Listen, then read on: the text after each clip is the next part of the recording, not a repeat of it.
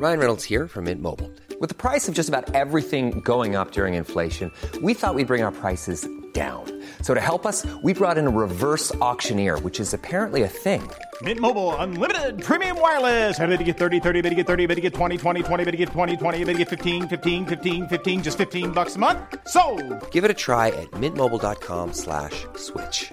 $45 up front for 3 months plus taxes and fees. Promo rate for new customers for limited time. Unlimited more than 40 gigabytes per month. Slows full terms at mintmobile.com.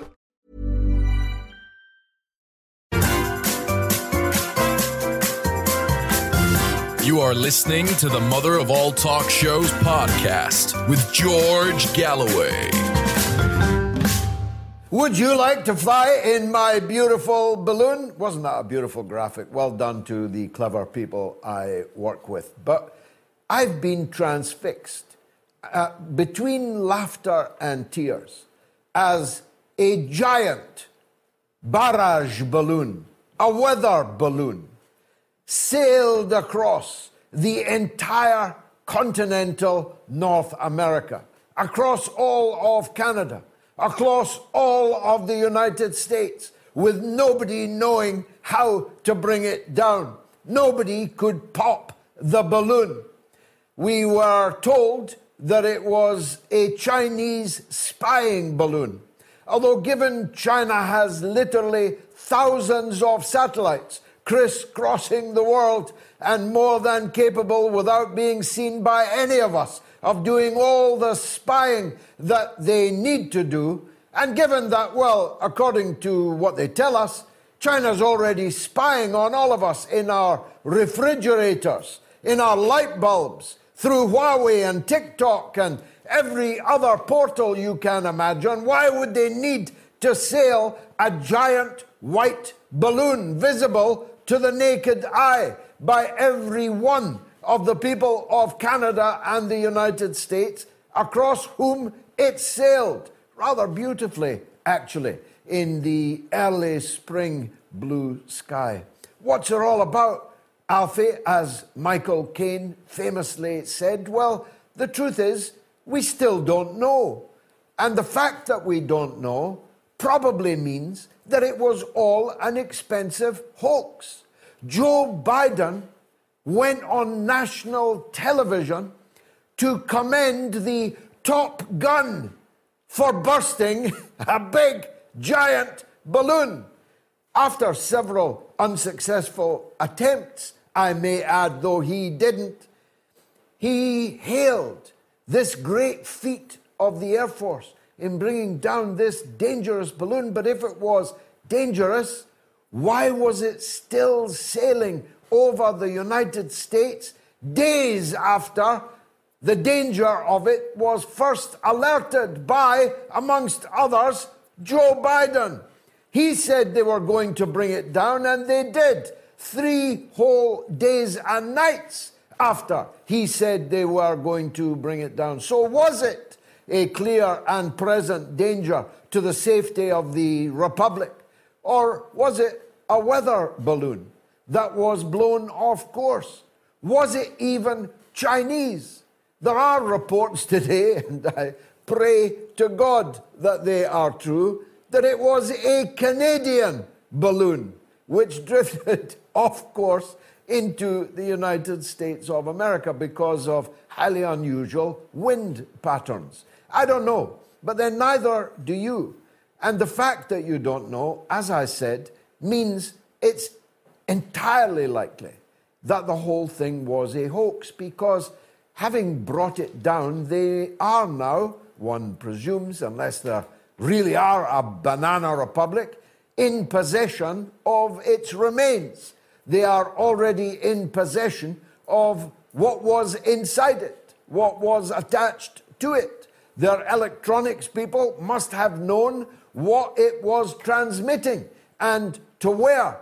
But the fact that none of us have been told any of this makes me think the whole thing may have been a lark, may even have been literally a hoax. One of these things that the gamers do, swatting, they call it. Bringing in this case, the United States Air Force to bring down this barrage balloon. Mind you, the United States has absolutely no history of lying in the public arena. It's 20 years ago today since Colin Powell, unfathomably known in the United States as Colin Powell, brought a little glass vial into the United Nations Security Council. He held it, oh, so theatrically. He spoke so devastatingly powerfully that the material in this little vial, making me wonder at the time, I hope he doesn't drop it and break it and wipe out the Security Council and everyone in the city of New York. Everything in this little glass vial, he said, could wipe out humanity across a simply enormous radius. But it was all a lie. The weapons that he was referring to did not exist. There were no nuclear weapons in Iraq. There were no chemical weapons in Iraq. There were no biological weapons in Iraq, and had not been for many years previously. Now, you can say what you like about Colin Powell, but I presume that he wasn't an idiot. I therefore presume that he knew that he was lying to the world in pursuit of a predetermined decision to invade and occupy an Arab Muslim country in the apparent belief that it would make everything better, that it would solve the problems of the Middle East and become the entire Muslim Ummah of 2 billion people. You could say that if he genuinely believed that, he was an idiot. If he didn't believe it but said it anyway, he was a knave. But fool or knave, Colin Powell had his acolytes. You can imagine, you may remember where you were when you saw this theatrical presentation. I was in the British Parliament. And because I, almost uniquely in Britain, knew for certain that this was a pack of lies, I say uniquely because I was the only person traveling to Iraq from Britain at that time. The Foreign Office and Downing Street refused to see me when I returned from every trip to Iraq in the onrush to war. I told them every time I came back, I want to brief you on what I found there, but they never once accepted it. And the reason was little Jack Straw, the member of the Church of England Synod, no less.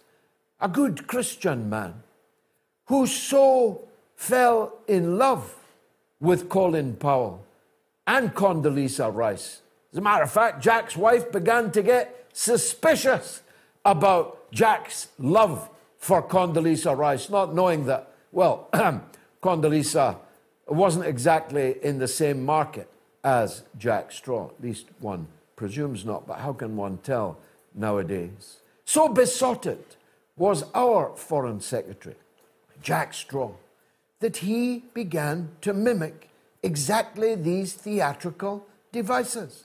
He used to hold up vials too. He wore for the first time, hopefully the last in recorded British history, a badge in Parliament everywhere that he went, with the British and American flags conjoined. He made exactly the same false claims as did Tony Blair, though Jack did it more theatrically more often, that Iraq was in possession of a mountain of nuclear, biological, and chemical weapons capability, and it was all a lie. Now, nobody thinks much about Jack anymore. Colin is no longer with us, I presume burning in the seventh circle of hell, which is the destination of all warmongering liars. But Jack is still around, though he never got his seat in the House of Lords, because Channel 4 television, with a camera up their jumper, captured them in a fake Chinese takeaway scam, in which they literally recruited him on camera to sell himself like a common prostitute to any Chinese company, although it was Channel 4 television that were the Chinese company. Why do I dwell upon it? Well, partly because the anniversary of the 20th anniversary of this awesome presentation by Colin Powell reawakened all the feelings of rage in me that I felt at the time. Because I and my first guest this evening, Officer on Deck Scott Ritter, we knew it was a lie. Didn't think it was a lie, suspect it was a lie. We knew that it was a lie. And I tell you, to watch your leaders lying on television about a matter as grave as war, a war which cost the lives of 1 million people in Iraq and counting, and spilled ISIS and Al-Qaeda all across the world. You've no idea the rage that reawakens in one. So they were lying about the Iraq war, but you think they're telling the truth about the Ukraine war? I'm really putting this bluntly to you. You know that they lied to you about the Iraq war. You know that they lied to you about the Libyan war. But you still think they're telling you the truth about the Ukraine war? What's wrong with you? That's like an abused, deceived wife who answers Groucho Marx's famous question, who are you going to believe, me or the evidence of your own lying eyes? You've seen their lying eyes, up close and personal. I'm reminding you of it now again. How can you believe a single word that these same people are telling you about a different war? Well, it's not often that I pray in aid the calculations of the Israeli security service, Mossad. And I'm not praying it in aid as gospel truth even this evening. But a remarkable document broken by the Eurasianist on Twitter earlier this evening didn't just come to my attention. It jumped off the page and hit me, albeit the original is written in Turkish. It is the calculation of Mossad that the Ukrainian armed forces are in fact, for practical purposes, now a defeated force, and that Western Ukraine now, for practical purposes, is no longer a functioning state, and that the NATO-Russia war being fought on Ukrainian territory is what we ought to call it now. According to the Mossad, Ukraine has lost more than 150,000 men dead. According to the Mossad, Ukraine has lost 257,000 men wounded. According to the Mossad, more than 50 British and Americans have been killed in the bunkers with the Azov and the Kraken battalions, and more than 5,000 foreign fighters have been killed in the fighting. And the inference of the Mossad report clearly is that when Bakhmut falls, as fall it will, if it is not evacuated by the gnomic Zelensky, that will, militarily speaking, be the end for the Western Ukrainian armed forces. Now, this is significant coming from Mossad for a number of reasons. First of all, love them or hate them, you'd have to concede they're a pretty sharp outfit and operation. But secondly, more importantly than that, Israel has just made a sharp turn in favor of Zelensky. Many people, like our good friend Gideon Levy, the preeminent Israeli journalist, thought that Netanyahu being back would tilt Israeli policy towards Moscow, but the opposite has happened. Netanyahu gave an interview this week in which he claimed that he was already helping Ukraine in all kinds of ways that he wasn't prepared to talk about. He shrugged when asked if he was prepared to be a mediator between these two countries, with both of which Israel maintains close, if complicated, relations.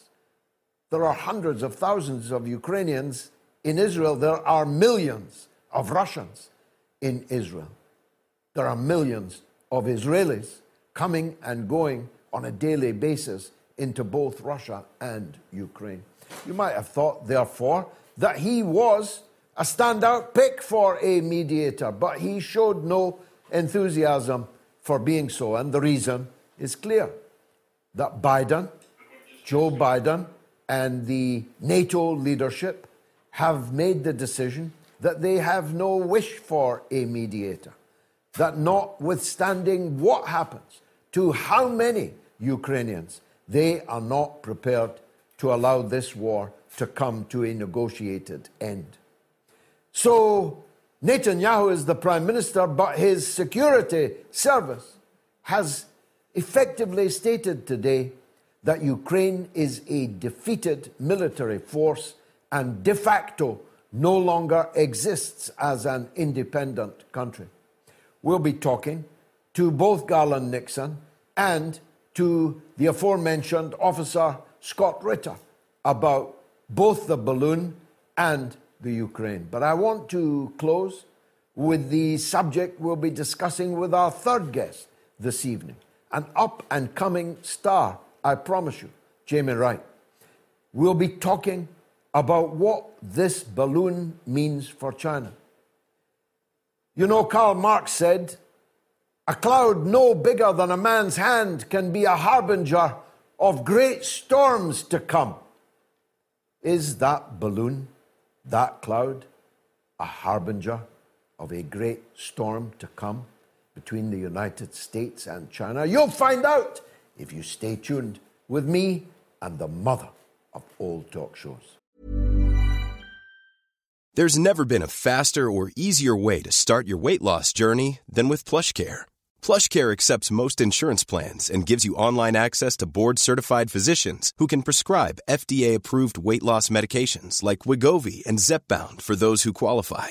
Take charge of your health and speak with a board-certified physician about a weight loss plan that's right for you. Get started today at plushcare.com/weight loss. That's plushcare.com/weight loss. plushcare.com/weight loss. Burrow is a furniture company known for timeless design and thoughtful construction and free shipping, and that extends to their outdoor collection. Their outdoor furniture is built to withstand the elements, featuring rust-proof stainless steel hardware, weather-ready teak, and quick-dry foam cushions. For Memorial Day, get 15% off your Burrow purchase at burrow.com/acast and up to 25% off outdoor. That's up to 25% off outdoor furniture at burrow.com/acast. Was the Chinese balloon spying? A, yes. B, no. You can vote on my Twitter feed, on my YouTube channel. Please subscribe to my YouTube channel if you have not already done so. I'm closing in on 250,000 subscribers, and I'm determined to get there as soon as possible. And if you're on the YouTube, don't forget the super chat mechanism by which you can donate. You can also vote on my Telegram channel, where the most perspicacious of voters are normally to be found. We'll see if that's true also tonight.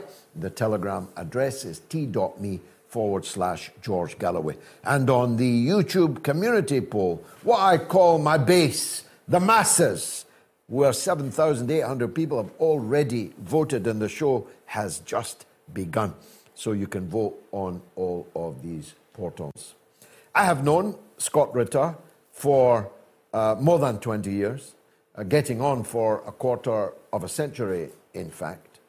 I consider him an expert, not just on war and disarmament, but increasingly on international politics, steeped in all of these conflicts that he and I and most of you have had to live through, he now understands what's what and who's who with almost uncanny accuracy. So accurate that he keeps getting banned from one platform or another. But public demand keeps bringing him back. I'm glad to say he'll be speaking at the Rage Against the War Machine rally at the Lincoln Memorial in Washington, D.C. shortly. We'll talk to him also about that. He is the one and only Officer on Deck, Scott Ritter. Welcome back to the mother of all talk shows. Let me ask you, first off, if I may, about this Mossad report. The numbers that are given are uncannily close to numbers that you yourself have predicted, including on this show. The numbers of the foreigners killed is slightly higher than I imagined. But do you think the numbers are accurate? And if you do you agree with the conclusion that Ukraine is close to a beaten military force? I believe the numbers are actually conservative. The Mossad, as you said, they're a sharp outfit. I have personal not relationship, but I've worked with them in Israeli intelligence in general, and they aren't prone to wild speculation. So when they commit to a number, it's a number that they feel comfortable.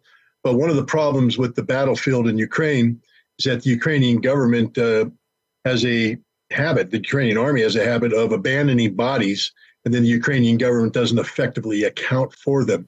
So I believe that number of dead could easily be double the number that the Israelis have put out. And but in any case, I firmly support the conclusion that the Ukrainian military is a defeated army and that Ukraine as a nation state is a defeated nation. The Battle of Bakhmut is becoming the Stalingrad of this conflict, where both sides are pouring in resources and taking a geographical feature which, although important, doesn't have to be the decisive battle for Ukraine. There's more defensible terrain just to the west of Bakhmut with higher hills where you have better fields of fire, et cetera, that the Ukrainians could fall back on. But this battle has been going on since May, and both sides have committed significant resources. I mean, Ukraine has burned through anywhere between 14 and 20 brigades worth of troops. Brigade has 4,000 to 5,000. Each brigade is suffering about 90% casualties before they're withdrawn. You do the math. This has been a horrific fight for the Ukrainians, and there's a lot of political issues attached to this battle. So to lose this battle will be devastating from a morale standpoint for the Ukrainians, in addition to being a significant military defeat, one which they simply cannot bounce back from. Just to give you an example, again, General Zaluzhny, the commander of the Ukrainian armed forces, has been pressuring the West to provide him with 6 brigades worth of material. So he believes that 6 brigades could have an impact on the battlefield. Ukraine has burned through 14 to 20 brigades in the Battle of Bakhmut alone. That just shows you just how devastating this battle has been and what a defeat there will mean for the Ukrainian military. What is 14 brigades for the uninitiated? How many soldiers do you think they've lost in Bakhmut? A brigade, again, is between 4,000 and 5,000. Let's go with 4 because it's wartime and they may not get full complement. So, 4 times 14 is 76,000 troops. That's Marine math. I could be off here. I don't have my calculator, but 76,000. Then we take 90% casualties of that. And, we're basically talking around 68,000 casualties. Generally speaking, given what's going on in Ukraine, you're looking at about a 50-50 split. So that's 30,000 dead, 30,000 wounded. Yeah, the reason I press you on that is that would actually meet the calculation that von der Leyen, when she said they had lost 100,000, and would tally with the Mossad prediction if they had lost that number since she opined in Bakhmut. That would almost give you exactly 154,000 dead. But as you say, we don't know exactly, and we oughtn't to dwell on maths that might be wrong. But I was asking you what would happen if they withdraw from Bakhmut or they are overrun and defeated in Bakhmut. Does that leave the southern part of Ukraine, the coastline and so on, virtually undefended? Ukrainians have no more meaningful reserves. They have anywhere from 40 to 70,000 troops undergoing training right now in the West, but these troops haven't been fully trained, nor have they been equipped, and many of them won't be ready to be committed to this battle until sometime in May, June, July of this year. And when they are committed, they'll be committed piecemeal. So Ukraine is going to have to do with what they have on hand right now, and they have committed much of their reserves to the Bakhmut fight. But Russia is engaged in offensive operations along the entire length of the front lines, and so Ukraine is committing reserves to fighting in the Zaporizhia and Ulagder and other places up in near Kharkov. So when Russia breaks through in any one of these areas, Ukraine will have insufficient forces to seal that gap, and then this will just begin a process of collapse. It's not that Ukraine won't have any defenders. They still have 200,000 men, but they'll be spread along a line so thinly that there's no way they can effectively defend against the mass of forces that Russia will be able to apply to the military problem. So it is literally game, set, match. There's no hope for Ukraine. Any wise civilian leader at this point in time would recognize that continued resistance is futile and seek to preserve as much human life and, frankly speaking, as much territorial integrity as he can with a negotiated peace settlement with the Russians. To what do you attribute the new success of the Russian military operation? Is it just the increase in the number of men? Is it their superior firepower? Is it their apparently unending supply of ammunition, artillery? What are the main factors? Well, let's remember that Russia had actually won this war back in June.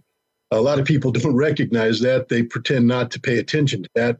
But when Russia consolidated its forces in the Donbass region, they were carrying out very effective offensive operations that were destroying the Ukrainians. What the Ukrainians had for them was the ability to bring 70,000 new troops who were pumped up with tens of billions of dollars of NATO equipment and create a new reality in the war that Russia had to then adapt to. And Russia has adapted to that. And so we're now in a phase where Russia has brought to bear overwhelming military force. Russia has always had a highly trained military. It's still the case. They now just have more of them dedicated. Russia's always had very good equipment. That's still the case. They just have more of it. And as you alluded to, Russia has nearly an endless supply of ammunition. And when you have a 10-to-1 artillery advantage, that's really all you need. And the Ukrainians this time simply don't have anything to match that. And that's where we're at today. I use basic military math I call burn rate versus replenishment rate. And right now, the Ukrainians are burning through resources, and they have a very low replenishment rate. The Russians, on the other hand, aren't burning through resources, and they have a massive replenishment rate. And logic tells you that the Russian equation is going to beat the Ukrainian equation every day of the week. According to the Daily Mail in Britain today, the British Army would run out of ammunition in one single day if Britain was at war with Russia, which makes the belligerence of the British leadership all the more extraordinary. I'm debating at the Oxford Union next week, I think, with the Defence Secretary, Ben Wallace, and the head of the British Army. It's a point I shall be making to them. They better bring their tin hats. But isn't there a gap, a crucial gap, between the rhetoric of America's allies and their actual ability to bring anything to the fight?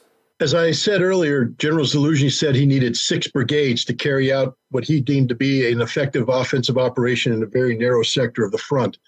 Great Britain today would have trouble mobilizing 2 brigades in its entire military. 2 brigades, its entire military. You could take one of the big soccer stadiums in England, fill it up with the British Army, you'll still have 30,000 empty seats. So it's not that it's just they would run out of ammunition in a day, they would run out of manpower in a week. The British Army would no longer exist 1 week into a war of the intensity that's been going on in Ukraine today. And it's not just the British Army. The German Army can't get out of the barracks. The French Army can't get out of the barracks. NATO can't get out of the barracks. So, the most effective fighting force right now in Europe is the United States Army from the NATO perspective, and we don't have enough of them. I mean, we had 300,000 troops during the Cold War, immediately reinforceable with 250,000. We have now 100,000, and that's pretty much all we can bring to bear to this problem. We don't have any more. And so it reminds me of the Top Gun movie where, the air combat commander turns to Maverick and says, son, your mouth is writing checks your body can't cash. And that's exactly what I'm telling NATO. Your mouths are writing checks your bodies can't cash. You don't have the resources. Moreover, you don't have the military industrial capacity to build the equipment you would need for the resources, and you don't have the manpower. Meanwhile, because of your actions, the Russian military is now expanding to 1.5 million. They have a defense industry that's chugging on all cylinders, using the world's best military equipment. NATO just made the Russian problem even by orders of magnitude more difficult for them, and they don't have a solution. They should shut up about war, start embracing a negotiated peace settlement, seeking a long-term European security framework that has peaceful coexistence as the goal, not this ridiculous dream of somehow Western domination of Russia. Isn't going to happen. All hat and no cattle. The dog that hasn't barked in this conflict is Belarus. We keep hearing that forces are massing in Belarus and so on. Do you expect that front to open at any stage? If the front does open, given the current set of circumstances, it will be only Russian troops that go in, I believe. Belarus's President Lukashenko has been quite consistent that he does not want his troops going to war against Ukraine. But if Ukraine attacks Belarus, or, and this is probably the most likely scenario, Poland seeks to enter Belarus, then Belarus, together with Russia and this very powerful joint group of forces they've built up, will respond decisively. And those are the conditions I think you will see. Belarus has said from day one, their job is to protect Russia from being stabbed in the back by NATO. So while Russia is focused on Ukraine, Belarus's job is to hold Poland and the Baltic states in check. And they've done a very good job of that. And that's their continued mission. But now they have to guard against the potential of a Polish sortie into Western Ukraine. And if the Poles do this, they will be defeated decisively by this joint Belarus-Russian military group. Now, I can't let you go, Scott, not least for nostalgic reasons of when we first started to cross each other's paths and effectively ending in acting in concert, trying to stop the absolute cataclysm and disaster that the Iraq War became. It's 20 years ago today since Colin Powell's famous appearance at the Security Council of the United Nations, holding his little vial of weapons, biological weapons, which he said could wipe out the world or begin the wiping out of the world. I was enraged all over again when I saw the anniversary pictures today. How did you feel about it? And how did you feel at the time when you saw him do it? Well, George, as you said, you and I go back a long way. And I remember when you invited me to march alongside you in London to Hyde Park and speak. Yeah.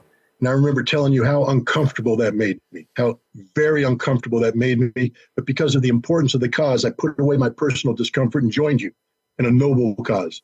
Yeah. And it's a cause that you and I don't think people understand the sacrifices you made and I made toward trying to stop this war. We were attacked viciously. They came at us from every angle possible. But, the truth will out. We did well. I think, in terms of integrity and message. Yeah. I was in Japan when Colin Powell gave his presentation. I was actually trying to speak to remember, going the extra mile. I was speaking to the Japanese parliament, trying to get them to vote against their willingness to provide support to an invasion of Iraq. And I was speaking for the International Press Club, and we delayed the presentation so I could watch Colin Powell's speech. And what I said at the time, immediately after watching, is that every word he said was a lie. Every single word he said was a lie. And how did I feel?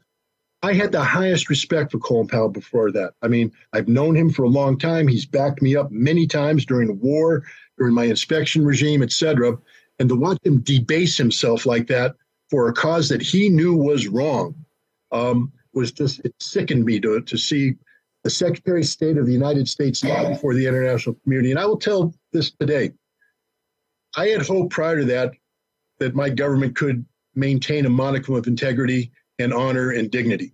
From that moment on, my government has been known to me as only a government of lies. Everything we say is a lie. And this is documented proof.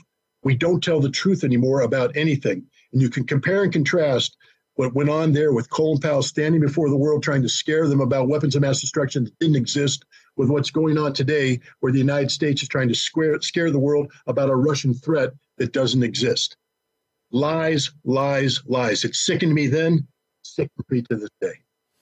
You're an officer and a gentleman. Thank you, Scott Ritter, as always, for joining us on the Mother of All Talk Shows. Coming up shortly is Jamie Wright, who is an up-and-coming political commentator, a media analyst and columnist. I'm very impressed by his work. I think that you will be too. I mentioned earlier that the Super Chat mechanism was the one to support the show, to keep the show going twice a week. I gave you the figures for last week, 940,000 viewers. How about that?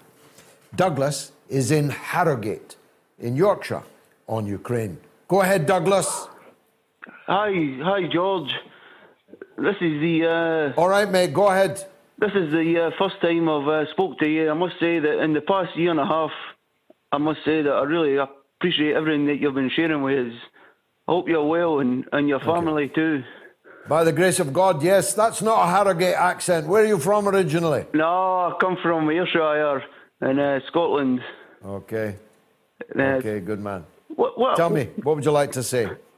Well, what I say is, I honestly believe this Zelensky is a bit of a clown. He's been parading about on all the... he's been parading about in all these movie awards and all the rest of it. And I must say, I think that the war might be different if it wasn't him that was actually the leader, if it was somebody else in charge of Ukraine. What I want to ask you is, what's your opinion on that? If Ukraine had a different president, what do you think? Well, thanks for that, Douglas. I appreciate it. I'm certain that he will not be the president for very much longer. My guess is that the head of the military will be the ultimate leader of Western Ukraine. And I think you can see the beginnings of a wide-scale mutiny now. You may have seen some clips that were released this week. Despite the censorship, they were got out with soldiers confronting Zelensky at the front line, denouncing him for the decisions that he has made, especially around Mariupol and also in Solidar, and by extension, implication in the Battle of Bakhmut. I do think that the Ukrainian military, and if the Mossad figures are right, it's hardly surprising, are beginning to smell the need for revolt. So I don't expect that Zelensky will be the president for very much longer. But I think the main thing that has been missed in all of this is that Zelensky ran for office on a promise, on an election pledge to make peace with Russia. Zelensky was either a liar on a on an Everestian scale, or he genuinely wanted to make peace with Russia, but was precluded from doing so, was blocked from doing so, either by other political forces in Ukraine or perhaps even more significantly political forces outside Ukraine.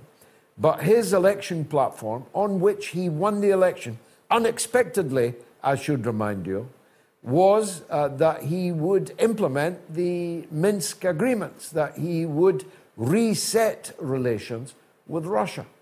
Poroshenko, who was the man that negotiated the Minsk agreements, on the other hand, was entirely cynical about it, as he told us again in the last week that all the Minsk agreements did was to allow Ukraine to build up its NATO-backed military strength and to prepare an anti-Russian coalition around the issue of Ukraine in the 8 years that they gained since the negotiation of Minsk. Thank you, Douglas. Indeed, that poll is now 12,000 votes, but the outcome is not appreciably changing. And that's remarkable because if it was a Chinese balloon, it kind of obviously was spying. But our governments have now reached the current nadir in their own public opinion that nobody believes them, even if they're telling the truth. It might not have been a Chinese balloon. It might have been spying only on the weather. But it clearly had underneath it camera equipment. It was filled with sensors. It was gathering information, which I presume is a definition of spying. Here's Andrew in Cardiff on Russia. Go ahead, Andrew. Hi, George. Glad to talk to you. My question is, during this time of terrible war between NATO, USA, Russia, the thing I worry about most is the possibility of a miscalculation that will lead us to some kind of maybe nuclear war. What's your thoughts on that? Well, it's a very grave danger. The United States now has hundreds of nuclear weapons in Europe. I don't know if you're old enough to remember how hundreds of thousands of us marched in the streets in the 1980s about the possibility of dozens or scores of nuclear weapons. Now we have hundreds of nuclear weapons and of a new generation also, with much more powerful and deadly nuclear weapons are now seeded plentifully across the European continent. So look at the chances for mishaps. Look at the possibility of miscalculation. What if what if a rogue launches one of these weapons? Is today's equivalent of Colin Powell, Anthony Blinken, going to phone the Russians and say, we didn't mean that nuclear attack that just devastated one of your major cities? And do you think Russia will accept that? The possibility for miscalculation is simply enormous, and vice versa on the other side. There are thousands of nuclear weapons in the Russian armory, and they too are operated by human beings and computers, both of which can malfunction at any time. Or merely, not a malfunction, but a misunderstanding about the ultimate intentions of the other party. Maybe the Russians will think that this or that movement is a precursor to that or this movement, and we have to counter it preemptively. Maybe on the other side, the same thing will happen. The possibility of tumbling into a conflagration from which likely none of us at all will emerge is simply enormous. Last word to you, Andrew. Well, the neocons have got a lot to answer for. Okay, many thanks. I appreciate it. Well, was the Chinese balloon spying? yes 36, no 64 on Twitter. On YouTube, yes 24, no 76. On Telegram, yes 19, no 81. And on the YouTube community poll, yes 27, no 73.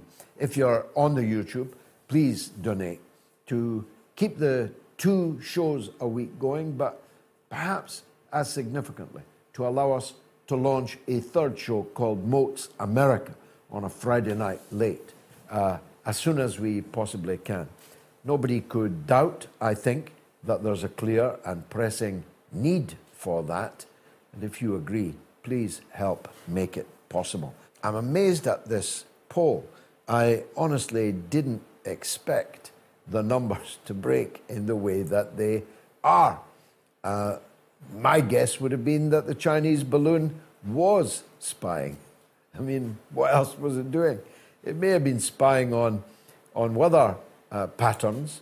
It doesn't seem likely it was spying on anything more dangerous, because that's what satellites are for. That's what human intelligence is for. That's what your Chinese-made fridge is for. So it can spy on what you're taking out of the fridge in the morning for your breakfast, how many eggs you eat, and what the sell-by date is on the groceries you just bought. It doesn't seem likely to me that this balloon was truly a danger. The Conservatives in the United States are making hay with the fact, quite rightly, that if it was as dangerous as they now say it is, why did it take 5 days to shoot it down? Why did it take several attempts for an F-16 to shoot down a balloon? But here's the rub. A balloon almost exactly the same as this one over Montana crossed the United States 3 times during the presidency of Donald J. Trump. So either it's a danger and the United States is defenseless against barrage balloons, which, if true, is a bit of a hint to other countries to invest in lots of barrage balloons, or it isn't a danger of any kind, and that this hullabaloo is more to do with building a wave of hatred, fear, and suspicion of China in preparation for, as I said earlier, great storms to come. Tony in Liverpool is always a great caller. He's on the line now. Let's hear from him. Tony, go ahead. Evening, George. I was just going to mention the comments, the bizarre comments from General Sir Richard Barons, which, I mean, essentially just hands a complete propaganda victory to Russia when he says, if we were to attempt to go to war with Russia, we'd be lucky if we lasted a day with the munitions that we have on the shelves at the moment. And I'm sure that's not just pertinent to the United Kingdom. I think that's probably the same right across the NATO nations in general. But when you look at the lack of heavy industry to match Russia's generation production of weapons, of munitions, in short order, how on earth do these people think that they're ever going to enter any sort of battle at all with Russia and win? I mean, in what world do they actually think they're going to even turn up for battle, let alone win? Well, these are points I shall make in the Oxford Union next week to the Secretary of State for Defence, Ben Wallace. Better bring your tin hat, Ben. And to the head of the British Armed Forces, all of which, Army, Navy and Air Force, could fit into Villa Park, and with some space for the politicians to squeeze in for the selfie opportunities. These are points that are obvious. I will never criticise a general for telling the truth, and what he's done is tell the truth.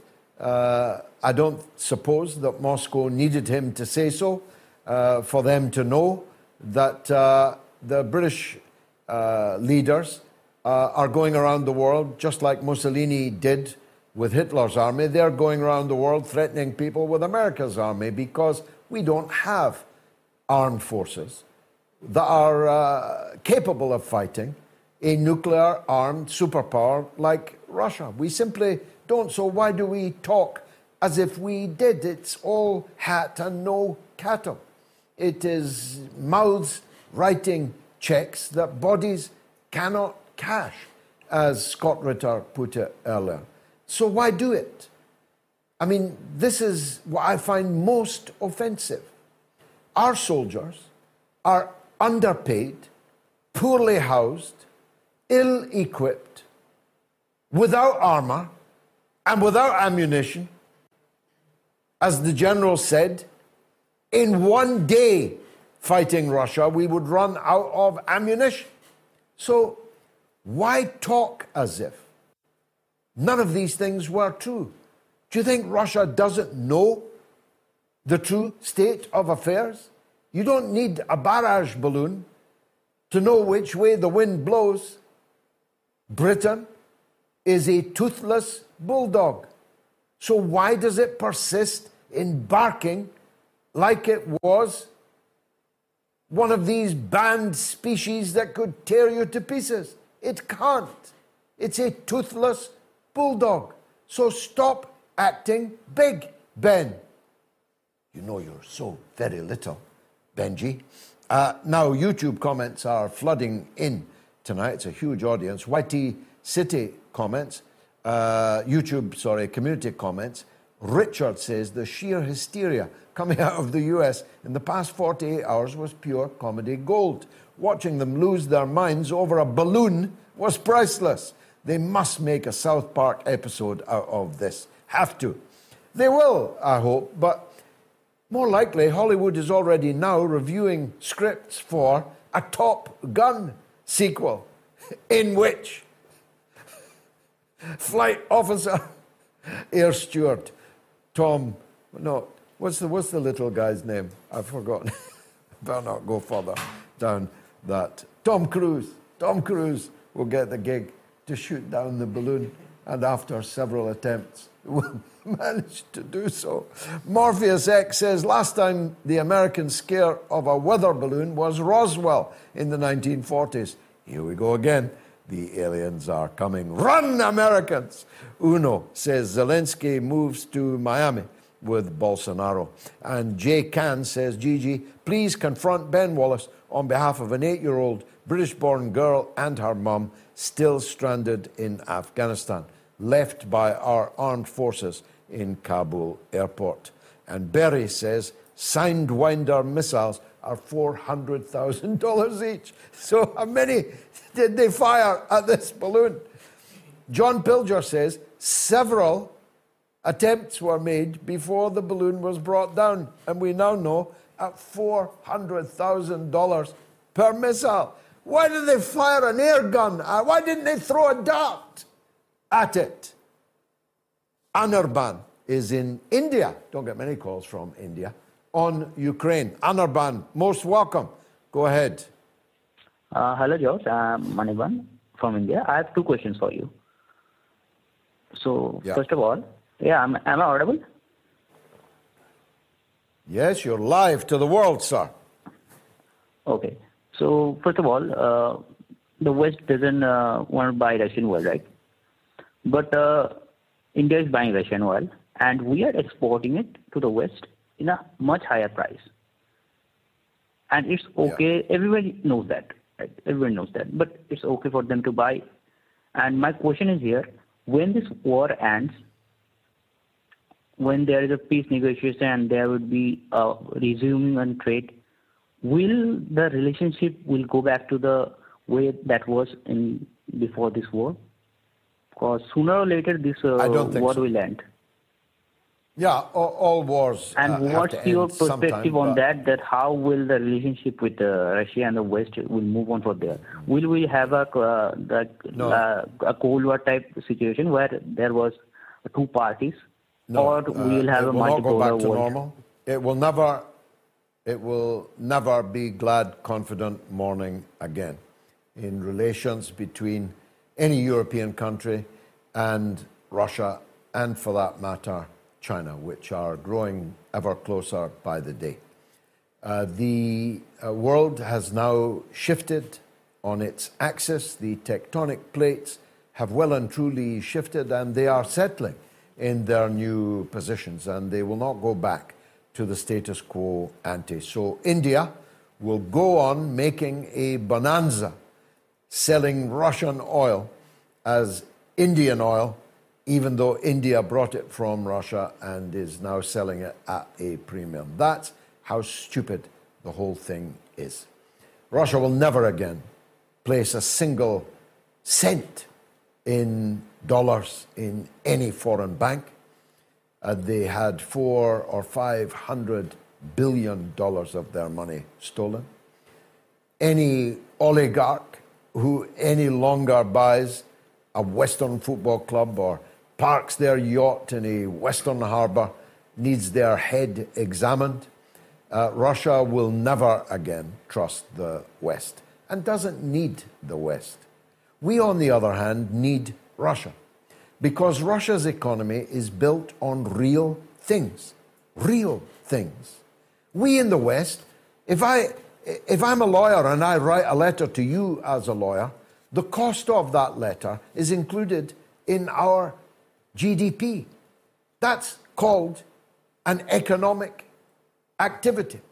Me consulting you on a legal matter.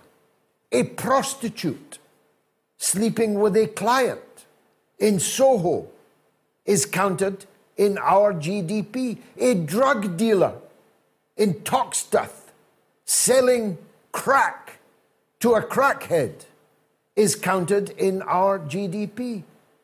That's how different our economy is to theirs. Their economy is taking things out of the ground that the rest of the world desperately needs. Oil, gas, coal, steel, magnesium, all these rare earth materials, gold, silver, real things that the real world needs and uses. That's what the Russian economy is built on. They have things that we need. They no longer need our custom and will never seek it again. I'm supposed to have been on a break 6 or 7 minutes ago. Jamie Wright has been experiencing technical problems. Joining us from Beijing, we'll try to get him another day. But coming up after this short break, who'll tell us all about that red balloon, or white red balloon. It's Garland Nixon. He's coming up now. Stay tuned. When you make decisions for your company, you look for the no-brainers. If you have a lot of mailing to do, Stamps.com is the ultimate no-brainer. Use the Stamps.com mobile app to mail everything you need to keep your business running with up to 89% off USPS and UPS. Make the same no-brainer decision as over 1 million other businesses with Stamps.com. Use code PROGRAM for a special offer. That's Stamps.com, code PROGRAM.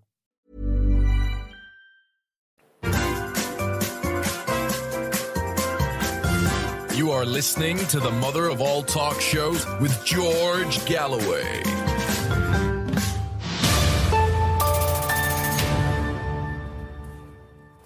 Well, as you just heard from one of our correspondents, there is absolute hysteria in the United States about what may well turn out to be a weather balloon. And I pray to God it turns out even to be a Canadian weather balloon. What it was all about, there's no one better placed to tell us than our man in Washington, D.C., the coolest of commentariat cats, Garland Nixon, who joins us now. Garland, it's quite a to-do about a weather balloon, isn't it? Well, you know, George, if you look at the circumstances in totality,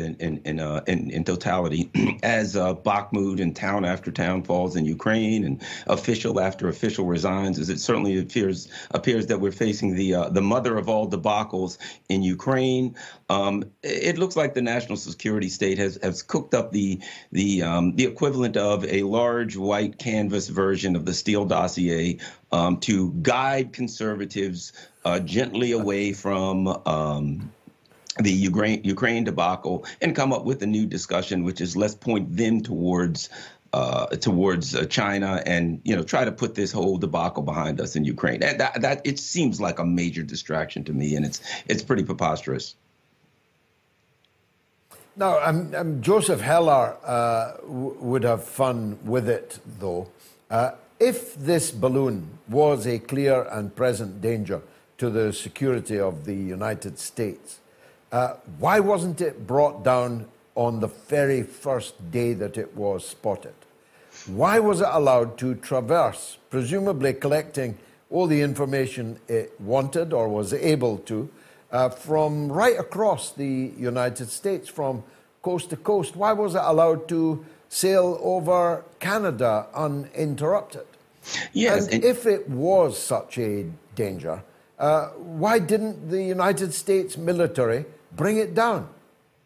Exactly. And we now find, which is fairly easy to deduce, that they've been tracking it across the ocean and across Canada. And so they knew it was coming. So the question is, if it's a terrible threat to our safety that the Chinese can monitor the barometric pressure above the strategically critical but very small town of Billings, Montana, I would have thought that they would have deduced this beforehand and shot this thing down, maybe 1,000 miles or so before it even hit the coast, since they were watching it. But of course, if they'd done that, then they wouldn't have they wouldn't be able to plaster all of the news websites and 24 hours a day talk about this horrific, frightening balloon.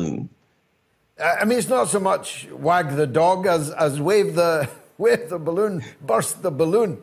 According to John Pilger, it took several sidewinders to actually hit it with an F-16.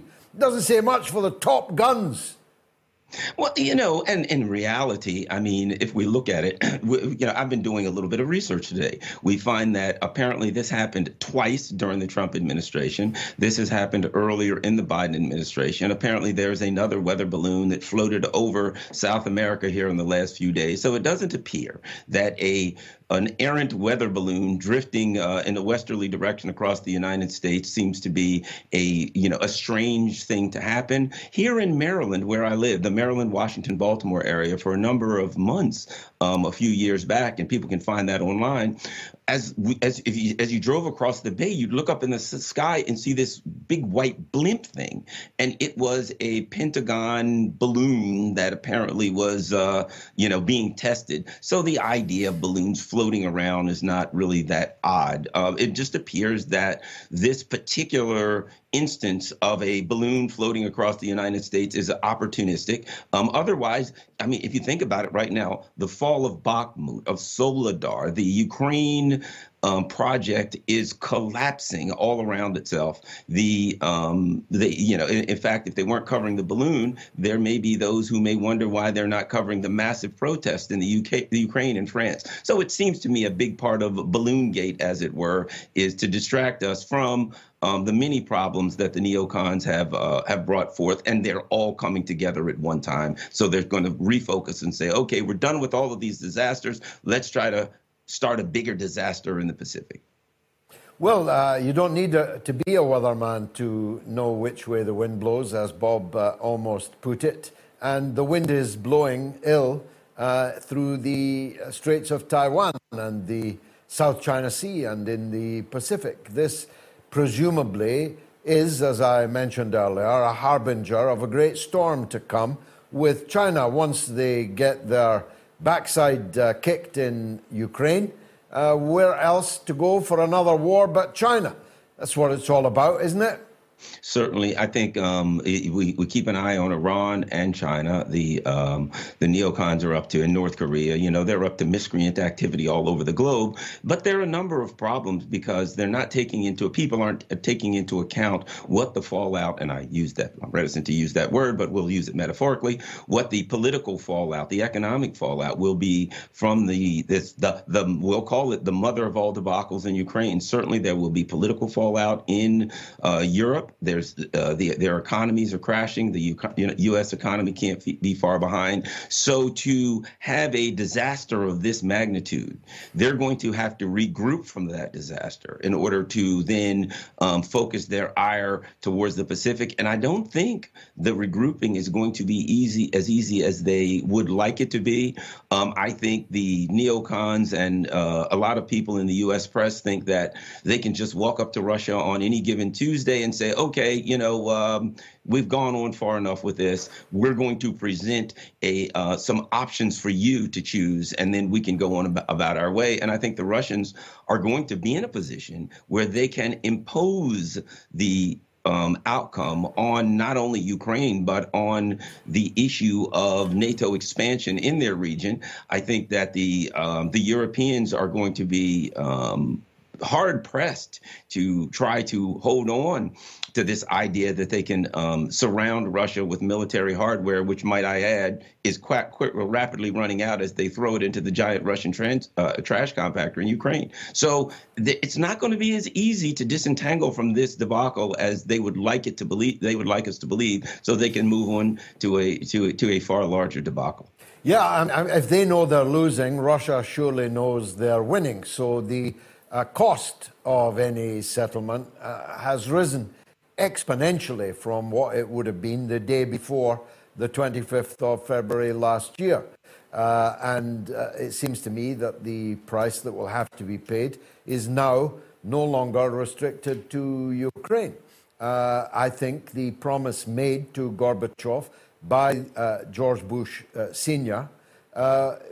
Is back on the table. The promise that NATO would not expand 1 inch to the east of Germany is now back on the agenda, and the Russians will not be satisfied until at least new security arrangements are made east of Germany, which satisfy them, and which Putin called for as long ago as the Munich conference in 2008. He laid out there the red lines, laid out there the ways in which a security architecture which served the needs of both sides in the eastern part of Europe could easily have been agreed. But hubris, drunk on power at the end of the Cold War, the NATO, West, United States, call it what you will, was not able or willing to agree to that. Let's turn to the political front, Garland. I know there's a certain element of repetition in my next question to you, but is Joe Biden all there? Does he really know? Did he see this balloon? Or does he see balloons floating by him most days of the week? As we get closer to 2024, the questions about Joe Biden are increasingly not about whether he'll run or whether he's competent, because I think those questions have been sufficiently answered by his actions, his frequently, giving speeches and then wandering around on the stage for considerably longer than it took him to give the speech to try to find an exit from the stage. I think the question now is how the Democratic Party is going to get rid of Joe Biden. And of course, to get rid of Joe Biden, they first must get rid of Kamala Harris, because she is a political disaster waiting to happen. They have to hide her right now. She's constantly hidden. So the Democratic Party is in a real mess in figuring out how to get rid of Joe Biden. Meanwhile, you have to add this factor, and it's very important. Donald Trump has been getting louder and louder in his pushback against the Ukraine conflict. He recently came out and said, we must demand an end to this. So he's now joining the anti-war voices. He's joining the chorus for an end to the conflict. Now, of course, Donald Trump would add in, within 24 hours, I could end it. But you would expect anyone who's running for president to make that kind of a claim. So how the Trump factor and the Trump voice calling for an end to the Ukraine war affects the Democrats' ability to find a replacement for the Biden-Harris debacle will be quite interesting. And one could argue the whole balloon gate thing may be an attempt by the deep state and by people in power to try to start distracting us. They got to get us away from thinking about Ukraine, because that is turning out to be a situation that they've lost control of, and they don't have the ability to control the narrative on it anymore.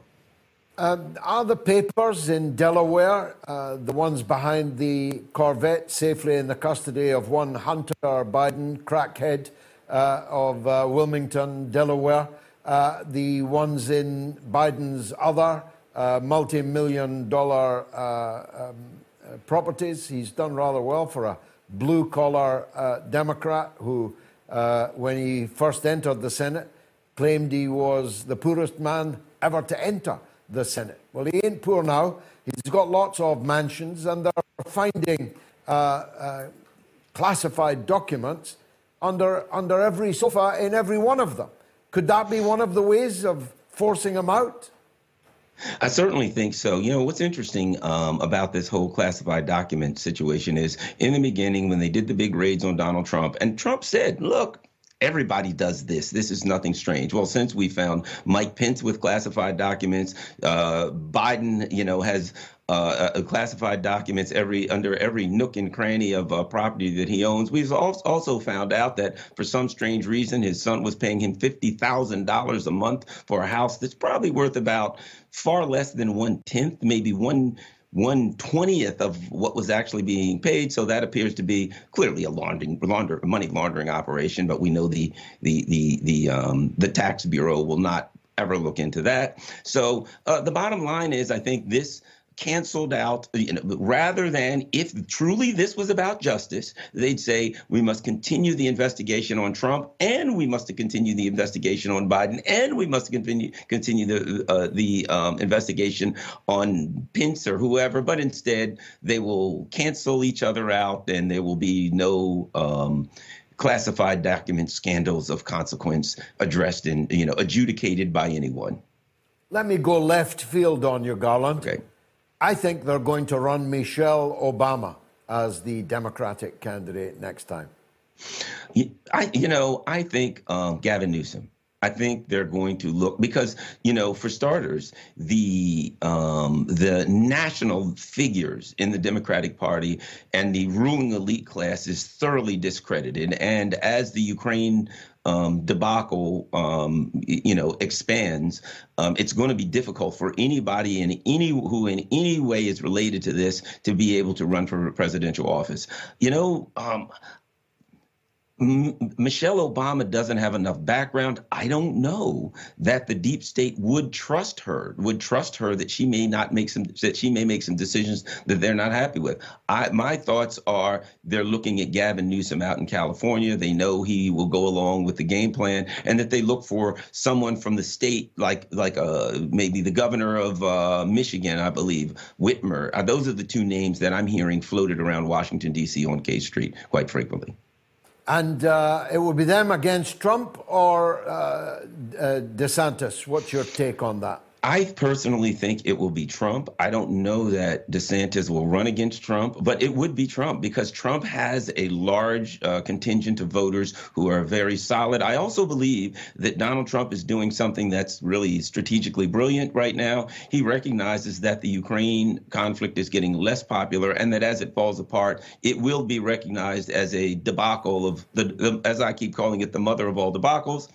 And I think he realizes that once he gets out in front of it, he'll be able to say, I tried to tell everyone, but they wouldn't listen to me. They should listen to Trump. And I think Donald Trump may look at the Ukraine debacle as his ticket to the White House. And it will be hard for Democrats that, uniformly supported this mess to get over that hump. So, yeah, I think Donald Trump, and add this, the mainstream Republican Party was on board with this. Donald Trump is going to look like the prophet who told everyone what was coming. Once again, if only they'd have listened to Trump. So I think the situation is setting up for Donald Trump to once again to be in a strong position to win the White House in 2024. Here's a question, Garland, just before I let you go, from Ian in Cardiff. Do you know what's going on with the American tanks and other equipment coming in from the Taliban to Russia? This is the vast military camp which Joe Biden left when he stole like a thief in the night from Afghanistan. Apparently the Taliban done a big parade of all this military equipment and then shipped it to Russia. What a movie that would make. Well, what we're looking at now with the tanks, it's interesting because if you read, once again, if you go to the mainstream media and you see these articles on the tanks going to Russia, but if you read down the articles, what you find is that these are basically orders for tanks. Even lately, they said they're going to provide long-range missiles to attack Russia for Ukraine. But if you read the articles, you find that there are orders that are being sent to the defense contractors for tanks or whatever the case may be, and that there are also other countries that are in line in front of Ukraine. So what we basically have is a public relations push to use the term tanks. And as long as you only read the headlines, then you'll believe that there are sometime soon there's tanks heading towards Russia and long-term missiles and things of that nature. But if you read the articles, you'll find that these things are being ordered from the military-industrial complex. And the comparison to Afghanistan that I use is Afghanistan was an ATM. It was an automatic teller machine for money laundering for the ruling elite. And now Ukraine is,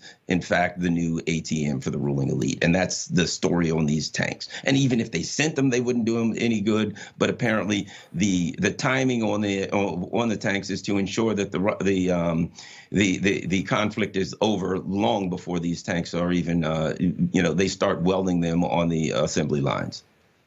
You're a star, Garland Nixon. Thanks for joining us, as always. The poll has now 13,713 votes, but the result is not good for the United States. Very good for China, I must say.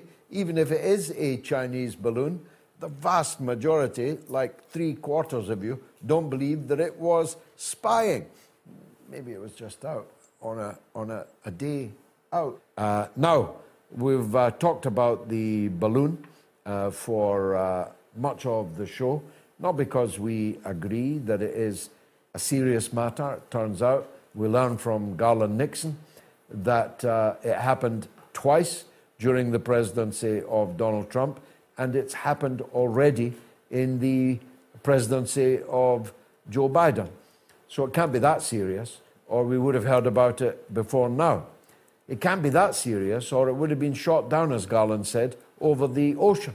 It would have been shot down by the Canadians.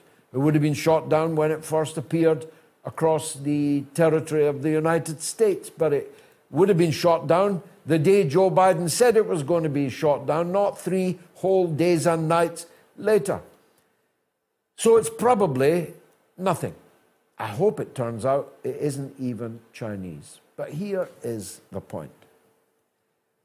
The United States has ringed China with what it calls, what the US calls, a noose of military bases bristling with nuclear weapons. Not a barrage balloon, not a weather balloon, but nuclear-armed bases all around China. Who's the aggressor in this picture? I sometimes feel like tearing my remaining hair out at the idiocy of it all, and especially at the fools that follow it. YouTube comments are flooding in. Thank you. Kevin Dillon gives a donation and says China has 600 satellites that fly around the world at 1,700 miles per hour, 24 hours a day. However, a piece of technology first seen in 1783 freaked America out. Go figure. Kevin, that is the comment of the night. Chris Cox says, China owns most of the farmland around Montana. They can just drive by to spy. Perhaps that's what they were doing, just looking at how their crops were doing. Alessio Andres says, I personally think Michelle is the only one in the US who can win against the already experienced Trump. People would choose her for the novelty of it. Everyone knows Obama still has access to everything, presumably including Mrs. Obama. You know, you get the flack when you're right over the target, and undoubtedly we are right over the target on, in particular, the war drive against Russia and China. We're bang on about that. I've never been more certain of anything in my life.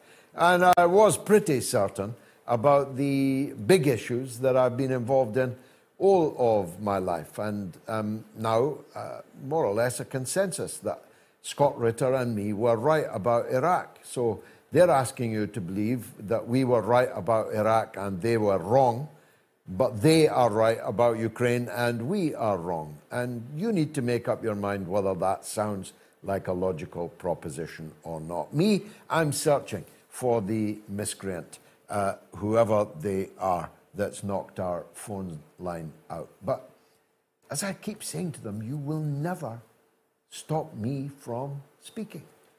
I will be heard.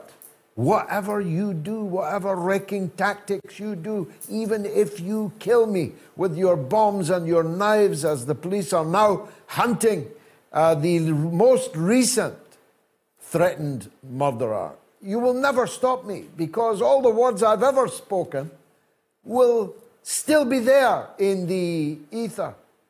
And I have many, many, many friends that will rush to pick up the microphone should I fall. And you can get a shadow banned. I was recalling today the time I went to Brandfort in South Africa and literally climbed in a window to see a person that didn't exist. Her name was Winnie Mandela. She had been subject to a banning order. She could not be quoted. She could not even be referred to in any public place or print. Her photograph could not be published. Nothing about her could ever be seen by the public. She was literally a non-person under a banning order. But it didn't stop Winnie Mandela. It didn't stop the great movement for democracy in South Africa. It didn't stop the African National Congress. It didn't stop Umkhonto and Sizwe, the armed wing of the African National Congress. It didn't stop anything. They were swept away. But it turns out the Boers were just ahead of their time with their banning orders, because many of us are, to a greater or lesser extent, under banning orders today. I book and pay money to the Ethical Society for the use of a hall to have a public meeting involving 2 ambassadors, 2 serving members of the European Parliament, 2 former members of the British Parliament, grandees of the trade union and entertainment fields, and it's cancelled because of a wave of abuse and intimidation such that the venue could not guarantee the safety of their property or their personnel. That's what they said in their email cancelling the event. And of course, they were not the first to cancel. They were the second to cancel, but they are the last to cancel, because we are going ahead on the 25th of February in a venue that can never be cancelled. Put that in your pipe and smoke it. So no matter what wrecking tactics you adopt, you can bring down our phone lines, but you will not stop me from speaking. I can still speak. I could speak for 2 hours throughout the whole show if you cut off all our guests and didn't allow any telephone calls through. I could still keep talking. And I promise you that the great majority of the audience would stay to listen. So you're fighting a losing battle in this information war with us. Because just like on Iraq, we are right and you are wrong. And the whole world is going to see that all over again. And when I go to the Oxford Union to debate the British Defence Secretary and the head of the British Army, I have no doubt that there will be efforts made to try and stop that. But you will not stop it, because the Oxford Union is made of sterner stuff than the so-called Ethical Society of Conway Hall. 15,000 nearly, a kick in the backside of 15,000 people have voted and 75% of them think that the Chinese balloon was not spying. And we've got lots more super chats. Rob Junot gives $13.99 Canadian dollars and says it's for the Moats America effort. That's right. It's an anti-war chest, you might say. If we can fill it and launch Moats America, we will be right in the heartland, giving a platform to people like our regular American guests, who will not just be appearing as guests, but will be running the show. Toby Titanic gives £1. Thanks, Toby, for that. William Cole, 100 Swedish krona. God help us and protect us. Thank you, William. Jorge Cunha gives £1.79. No to NATO, no to war. Venue cancelled. Your thoughts, Gigi? I've just given them. Jorge, the meeting goes ahead on the 25th of February in central London. Everyone will be informed the very night before. JV Manila gives Philippine peso 250. Thank you kindly. Johnny Preston, $9.99. Barbara Fortune, US dollars, $4.99. Edmund Davis, 89 Danish krona. Alan, RS2. Is that rubles? Has someone donated rubles? We can't take rubles, even though 2 of them's probably worth what 5 of them was just a year ago. Gigi, do you think we'll have a new BRICS currency? Yeah, I do. The hegemony of the dollar, King Dollar, is on its deathbed. I'm absolutely sure about that. Scott gives 20 euros. Scott, a Glaswegian now living and working in Germany. The revolution is not an apple that falls when it's ripe. You have to make it fall, said Comandante Che Guevara. Keep fighting the good fight, George. Always behind you, Mucker. Thank you, Scott. I'm thinking of ways in which I can speak to the German people more. I'm working on 1 or 2 ideas on that. You can maybe help us on that, Scott. Paterliano gives £20.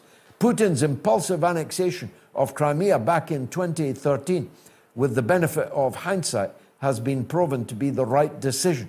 Look how many the ethnically Russian people, the Ukrainian right, killed in the Donbass. 15,000. Indeed so.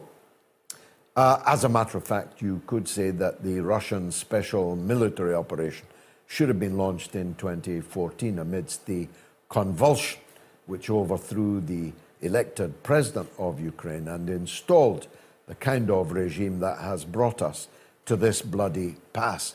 Harry Harrison gives £10. If the balloon was on an intelligence gathering mission over America, it was well and truly a waste of time from the outset. I mean, it's kind of obvious, Harry. You know, there's far better ways of spying than sending up a big balloon that everybody can see. And Montana? Seriously? What's there to see in Montana? With all due respect to the good people of that state. Stephen Grunveld says, as a South African, I am horrified at the parallels I see in Europe and America to the actions of the apartheid regime that you just alluded to. We have to fight for freedom all the time. Indeed, Stephen, there is no final victory. There is no final defeat. You have to fight for economic freedom in South Africa now.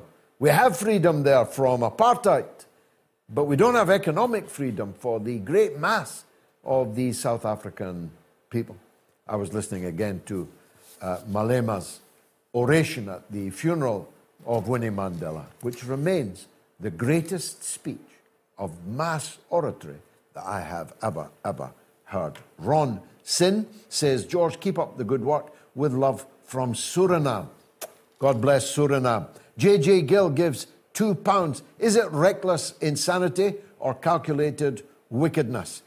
JJ, that is the $64,000 question. Are our leaders fools or knaves? And which would be worse? Darren Arney gives $10. Disband NATO, world peace, go BRICS. And Joe Stanley says, George, you've had me in stitches all evening. If you ever want another career, comedianship awaits. Happy Balloon Flying Super Show, Dr. Joe in East Anglia. Well, Joe, you can, of course, be a comedian and become a president, as Zelensky proved, and as I hope Jimmy Dore will prove in a couple of years' time. Jack Cole gives £5. Hi, I saw your debate with Christopher Hitchens again last night. Any memories from this? Always, also, was wearing my Celtic top in the gym today in your honour. Thank you, Jack. I was in JD Sports today looking at Celtic tops. Not JD Sports, Sports Direct. And I saw one that I'm going to get for my boy that he doesn't yet have. The grapple in the Apple was an extraordinary event. 2 Brits knocking hell out of each other in New York City, with thousands of Yanks queuing around the block to pay top dollar to come in and watch us do so. The video of the event is, I think, epic. I'm in no doubt that I comprehensively won the debate. But for me, it was a bit like Ali fighting, Ernie Terrell, sadness at what the old man had become, prematurely old, drunk, sodden, maybe other things too. He was out of shape, and his mind in even worse shape than his flabby figure. He had once written like an angel, but he had joined in the service of the devil, even supporting the Bush government, not just in Iraq, but even supporting them over their performance in New Orleans in Hurricane Katrina. I mean, that was, I think, the bottom that Christopher Hitchens reached. And so there was a hint of sadness as I jabbed and demanded, what's my name?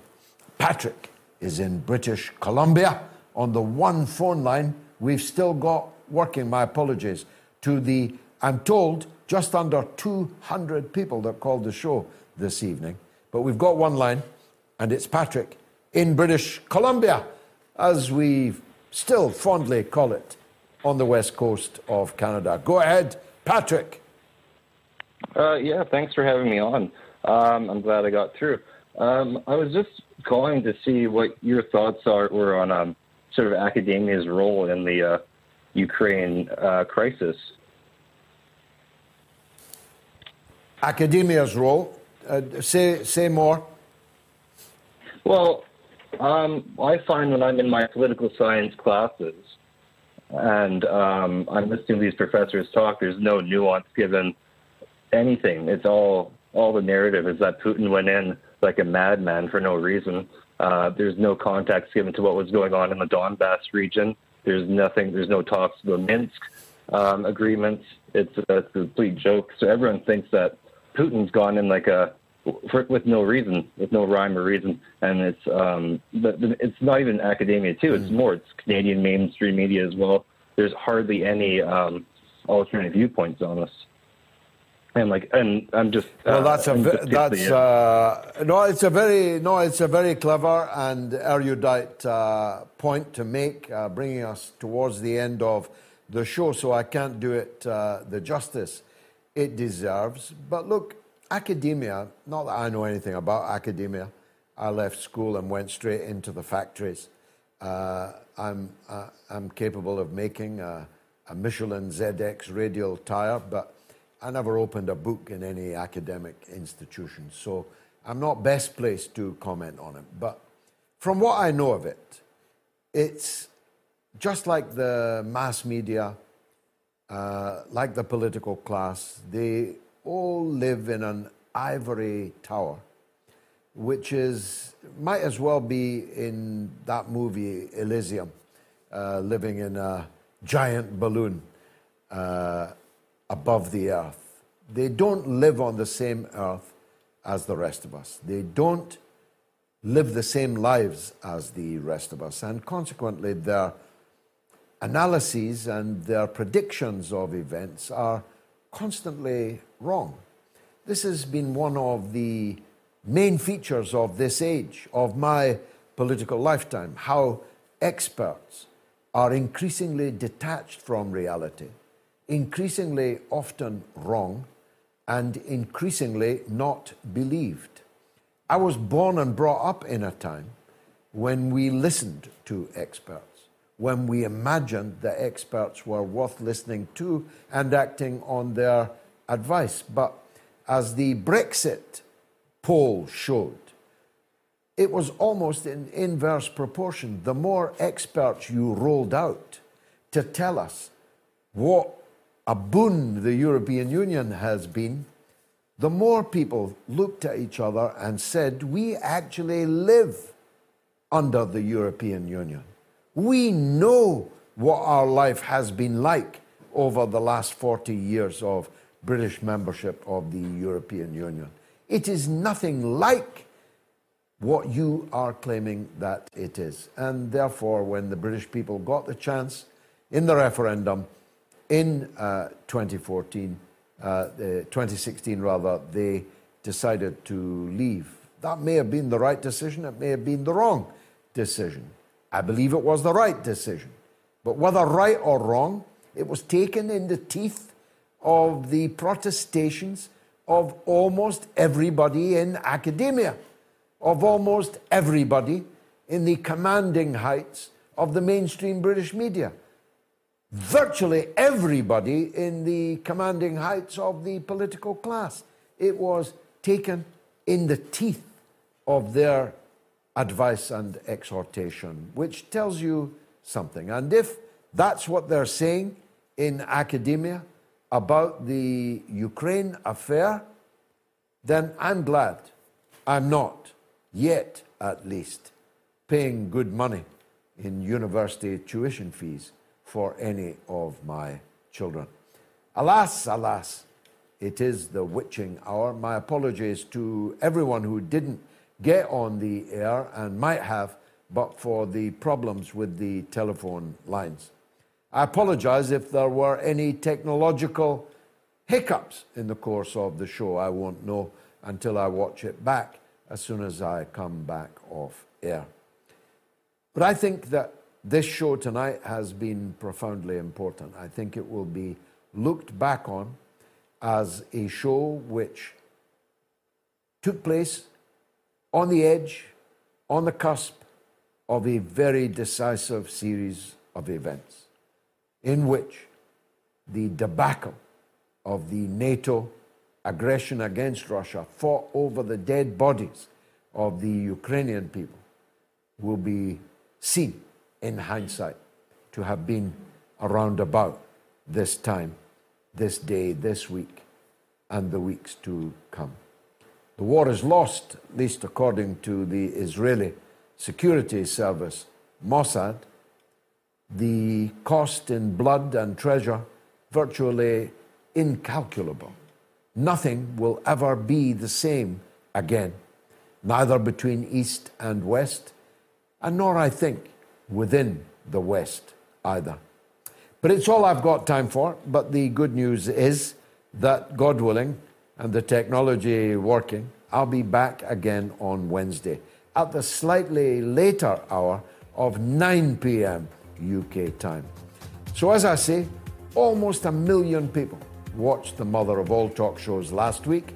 Let's top 1 million next week. Bring a viewer. Bring me just one other viewer.